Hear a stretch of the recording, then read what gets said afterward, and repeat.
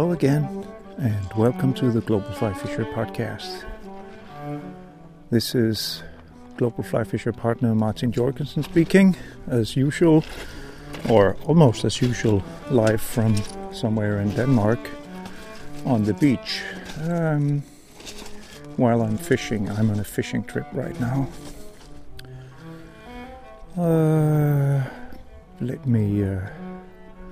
Let me shortly describe to you what I see. I'm on as you might hear, I'm on stones right now, pebbles or whatever you would call them. Walking here. In front of me is a rim of sand, and beyond that is the water. Nice looking, although a bit calm to my taste, but pretty good. There's a bit of wind in our back. We're pretty good casting wind, I would say. It's always neat to have some wind because that helps you quite a lot when you want to cast out a fly. I see a few anglers in front of me, or rather to the side right in front of me. There's quite empty, and that's where I'm going to fish in a minute or a while at least. But to my right I see one angler on a good distance here, far away. A couple of seagulls flying over, cormorants. A beautiful sky, actually. Really nice September sky. We've had sun all day, but now it's slowly clouding over. I'm going to pick out my camera here and just grab a picture of that really nice sky on the beach so that you can see what I'm actually referring to. It's early afternoon here. We've been fishing since around 1 o'clock or something. A place just a bit further down the beach. Henning, who is with me, has caught a couple of nice little sea trout, and I have caught a couple too. All of them fairly small, but really nice fish. It's a great time of year to be fishing. The fish are really beautiful. Excuse me. To my left I see Henning in the water about a couple of 100 meters away, and there are a couple of anglers further away, back actually at the place where we were fishing just a while back. So it's fairly crowded. It's not like crowded in a way that you can't find any space, but usually we will just be ourselves and nobody else. But today we actually see several anglers which are not a part of our party. So let me just grab a picture here where you can see Henning and a couple of other anglers. Yeah. Well, today's podcast is actually going to be about the flies that we use when fishing for sea trout on the Danish coast. I know that this might be a bit of an exotic subject for many of you who listen from places where you will never get close to a sea trout stretch like the one I'm walking on right now. But well, there might be some interesting conclusions anyway that you might find funny to hear, and also there are some general considerations about fly choice, which I think is quite true in many other types of water than in the sea. So, well, you might hear something useful. This subject was actually spawned by a mail from somebody in California, Matthias. I guess from the name that Matthias is originally from Europe somewhere, but he could also be Matthias and be American. I don't know, but nevertheless, he started me thinking along the track of talking about flies. It also has been sparked further by the fact that I was together with all these foreign anglers just a couple of weekends ago on the Global Fly Fisher Summit, which I have mentioned both on the website and in this podcast before. And looking into their boxes is always great fun, because you see what people use it back home, what people imagine they can use, and generally you see a lot of flies which you probably wouldn't use on an average day, but because they were there and because people were fishing them, well, we saw quite a bit of action on some strange flies. But let me first talk to you about the flies that we generally use when we fish for sea trout here. The trout that we fish are sea run brown trout. So that is normal, absolutely normal brown trout, Salmo truta, which has gone into the sea, and they are in the sea for one thing, and that's to eat. So that's the first thing that is essential when you want to understand what to fish with, is that these fish are actually eating, meaning that you can actually fish with imitations, stuff that looks like something that the fish would eat. We imitate, first of all, shrimps, I would say. Shrimp and small fry, small fish is probably the primary quarry of these sea trout. And when I say small, we're talking less than an inch in size, and in fly size. That would mean that a size 2 fly would be fairly big, and the average fly would probably be 4s and 6s and even 8s. And many times you will find anglers fishing for trout in the sea with flies as small as 10 and 12 and even smaller. These flies might not sound small to you guys who fish in the streams, where average sizes might be 14s and 16s and 18s. But remember that these are fairly big fish. Most of them are in the 2-pound range and up, and really, really small flies can sometimes be pretty intimidating, so to say, when you hook a big fish in the ocean. And first of all, compared to saltwater flies from all over the world, the flies that we use are generally very small. Most foreign saltwater anglers who come here and see our flies will consider them really, really small, tiny. But trust me, they do work.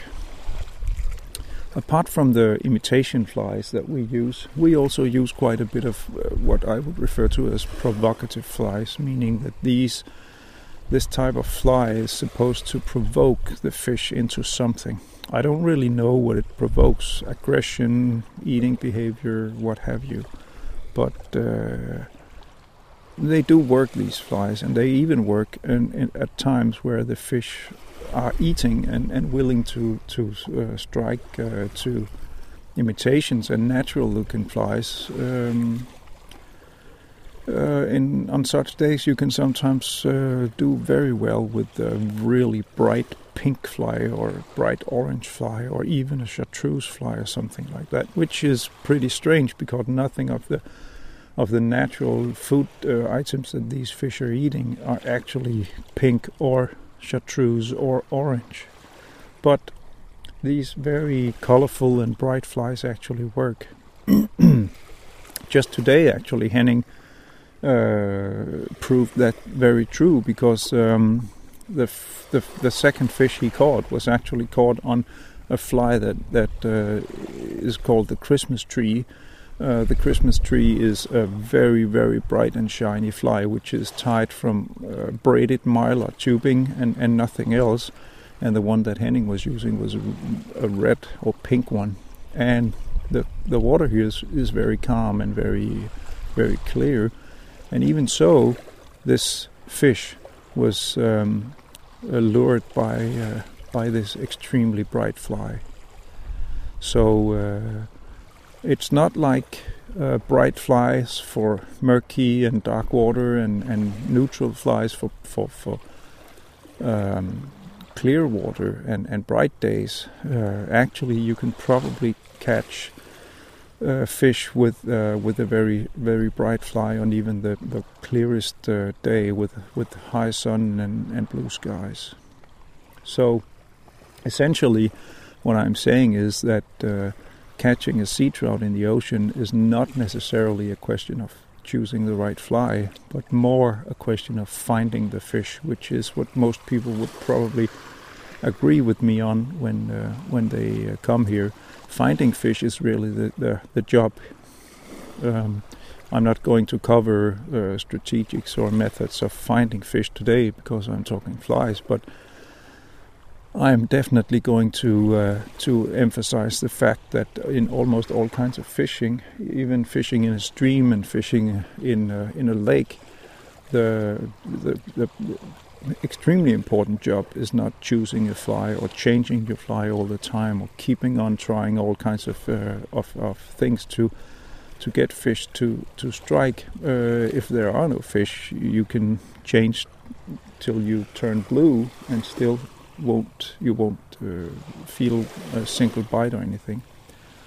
Finding the fish is really important, so you have to use your eyes and your all your skill to read the water, see how the bottom looks, check out the surface, look for jumping fish, whatever strategy and tactics that might help you locate fish.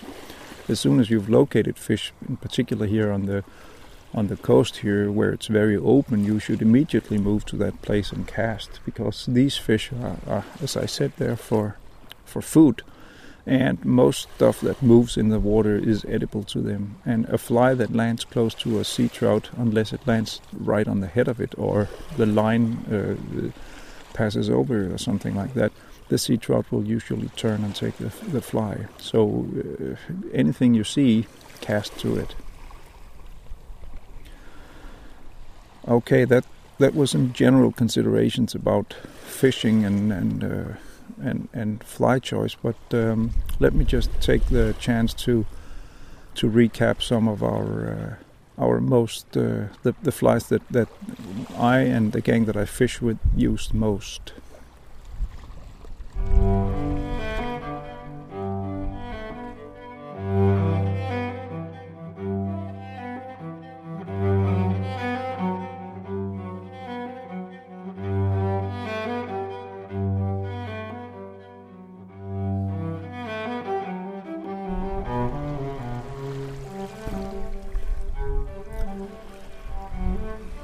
If I was asked to pick out one single fly in my fly box as the only one that I was allowed to fish for a year, one single pattern, it would probably be the fly that I actually have on my leader right now, which has brought me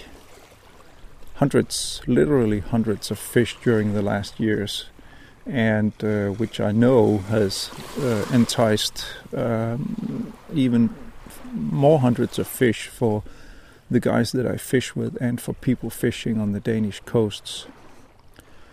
The fly is, in my case, a hybrid between a fly that is known as Magnus, Magnus, and Frede in Danish. Freddy, you would call it in English probably, which is spelled Frede.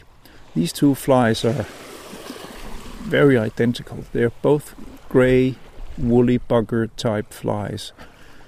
Mine is a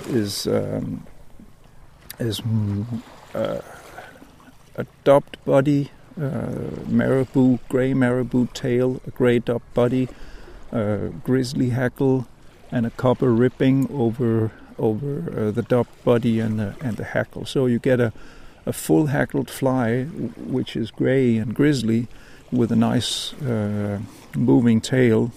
I usually put in some flash in the tail, just a few straws, short straws of flash, maybe a quarter of an inch long or something, just to add a bit of shining signal in the tail. And I also put on eyes, small bead chain eyes on the fly. And if I was to take one single fly and fish it for a whole year, all seasons, all times of the day, for all types of fishing for sea trout, all types of sea trout in the ocean, that would definitely be the one. It is the default fly for me. It is for many of my friends, and it's a fly that can imitate almost anything. It can look like a shrimp. It can look like a small fish. It can look like, well, something edible that moves. It's fairly easy to tie. It's easy to cast. It's very durable, and it's very natural looking and uses materials that are readily available everywhere. It is, in essence, the concentrated essence of a Danish coastal fly for sea trout. That would be number one, definitely. Number two, I don't know actually, because in the second row I would probably find quite a few different flies depending on who I asked. My personal favorite would probably be something a little bigger and more visible. I would probably go for a zonger with squirrel or rabbit as a wing over some kind of shining mylar tubing body, also with eyes and maybe with a bit of weight on. A fly like that would be great for fishing in rough water with waves and for fishing places where the water might be a bit muddy or something like that. It would be visible. It would send out signals, waves, vibrations, whatever. I would probably hackle it just in behind the eyes with a big hackle, and I would probably choose a black and silver color for the fly. That would probably be my second choice, but I know a lot of people who would choose other types of fly for their second choice. The Christmas tree, which I mentioned just before, would be a very popular fly too, even though few people want to admit it, because it's a pretty ugly fly actually. It is efficient, no doubt about it. It's extremely easy to tie. It's very visible. It's actually quite natural looking, in spite of the fact that it just contains one material, which is mylar tubing in some odd color, but it still works extremely well. It's very well suited for rough water, dirty water, cold water, and places that where you need a bit of a visible fly. It's not anything that I want to put on my leader, but I still do it sometimes, and I know a lot of people that feel the same way. I also know people who use that and almost nothing else for all their fishing. There are different variations of the fly. I have my strange Christmas tree, which has a sunken wing of seal, and other people have other types of flies which are based on the Christmas tree. But anyways, another fly which is quite popular among the guys that I fish with, and a fly that I often use myself, is a small red tag palmer. Probably know the pattern, which is a red wool tag or tail and a peacock herl body, and then some kind of hackle over that. A US friend of mine always says that any fly with peacock herl will catch fish, and it's definitely true for the red tag. It's an extremely efficient pattern which can be tied in all kinds of variations, from dry flies to wet flies, even kind of a nymph, and in this case for fishing in the salt. We tie them in fairly small sizes, down to 10 and 8, maybe a 6 would be a fairly big fly, and it's typically a fly that we use in clear water under calm conditions and on long leaders for trout, which are a bit edgy about taking big stuff. The red tag is a really nice fly, which is also quite visible because of the red tag. But first of all, it's a good fly to use when you want to fish something small and dark.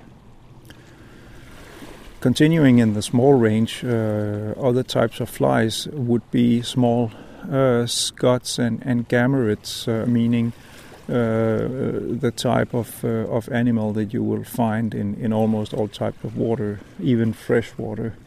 These are small insect-like animals that have a segmentation and a ton of legs, and are really small, like a quarter of an inch and even smaller. And these flies can be imitated in all kinds of ways, with natural-looking flies, with flies which are just adopt body, and all kinds of things. These small scot flies are typically tied in and really small sizes, 14 sometimes, but 12 and 10 would be an average size probably. Tied on fairly heavy hooks because you want them to get down, or maybe tied with some weight onto the body. In that range of flies, you would also find the mysis. The mysis is a small animal that you see in the water in the thousands sometimes. It's a small, very bright, almost translucent animal in the very small range, and the mysis is easy to tie in many different ways. You basically need a small tail and then adopt the body and maybe some black eyes, and then you have a mysis.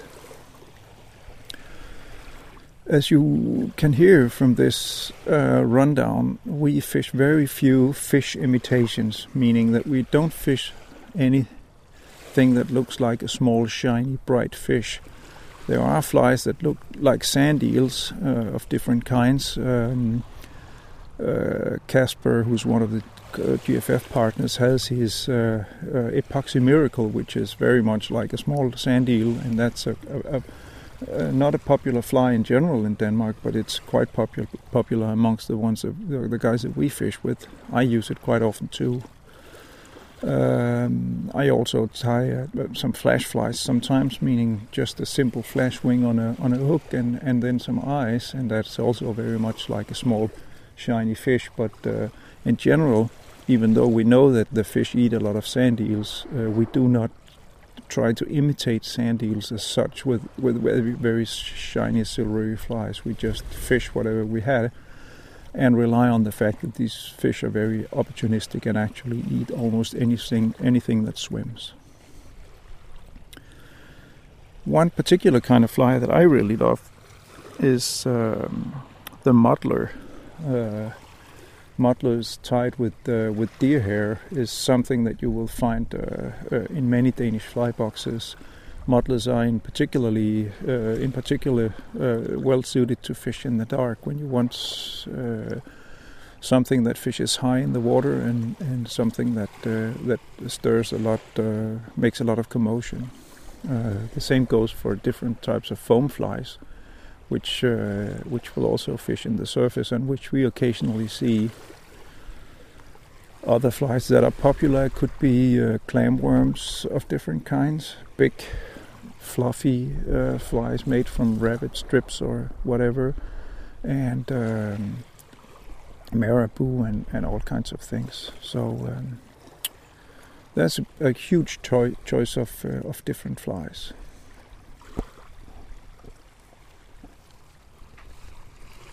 Oh, there goes my dog after the other dogs.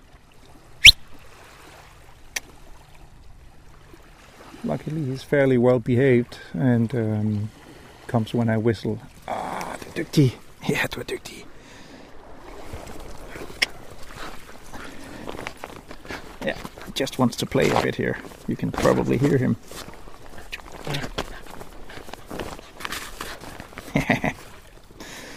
He's a good dog. He always follows me on the beach here. So mostly he just sits and waits while I'm fishing. But just now a guy passed with 4 dogs and he had to check them out. So that's how it is. And now he does it again. Come så. He loves to run. Yeah, he comes running back here. Yeah, there. Oh, well, so much for that. Okay, return to the flies here. I think actually before it gets too dark that I'm going to cast my Magnus fly into the water and just see what happens, and maybe something will pop up and we'll see. I'm as it is right now not able to record while I'm fishing because of this new recorder that I have with no external microphone, and I think it's just too noisy if I just tuck it inside my clothes. So you will have to imagine the fishing while I'm in the water, and then I'll return to you with a bit more on flies and some kind of wrap up on this podcast. So, well, let me see what I can find with my fly.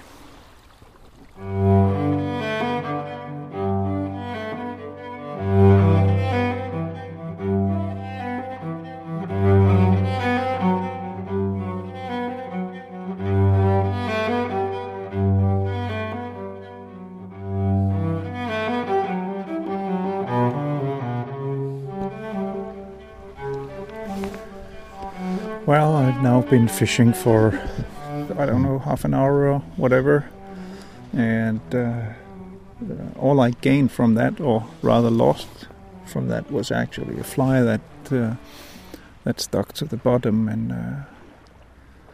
and even though I could pull it loose with a couple of tugs, it finally just stuck there, and I lost it, which is pretty stupid because the water is actually very shallow here, nothing more than a couple of feet deep, and usually you shouldn't lose flies because you can just go to them. I was even fishing along the beach here, so I didn't have to go out or anything, and even if I had to go out, the water is quite shallow, so I could easily have just gone there and pulled it off, whatever rock or seaweed it was stuck in. So, well, stupid me. The result is that I changed my favorite fly for a small fly that I've been fishing quite a bit lately. It's actually a small streamer made from silver fox and orange hair and a copper body, and that's pretty efficient. Right now it's actually also stuck on the bottom because it's a fairly heavy fly, and I'm just standing here roll casting slowly. But because of the copper body, it actually goes down quite fast. Which leads me to mentioning that the flies that we fish here are usually not that heavy, which is also a difference from most saltwater flies. Most saltwater flies are supposed to go down, and in many cases they're equipped with dumbbell eyes and lead and all kinds of things and heavy hooks. But here, the water I'm looking at, within a cast or something, a fly cast for me, it's probably no more than 3 feet deep, and this is where the fish are, so I don't want to go too far down. I definitely don't want to my fly to go to the bottom like a rock. Rather, I'd like a fly that hovers in the water and sinks very slowly, because that's what most of the animals that I'm trying to get my fly to look like, that's what they will do. So, as I said, the flies are pretty light. I have a variation of flies in my box. Some are light, some are heavy, some are very fluffy, some are very smooth. As you know, fluffy flies will also hover in the water, while smooth flies will go to the bottom quicker, and have a bunch of different flies, and you will be fine. Keep them within a certain size limit so that you don't have too big flies, and different colors and weights, and some shiny and some not. You can add some flash to most flies, because you can always cut it off when fishing if you find them too flashy. But in essence, it's a question of keeping your flies within the sizes about 4 to 10, having some naturally colored ones, tan, gray, grizzly, brownish, black, and some bright ones, orange, pink, red, silver, and what have you.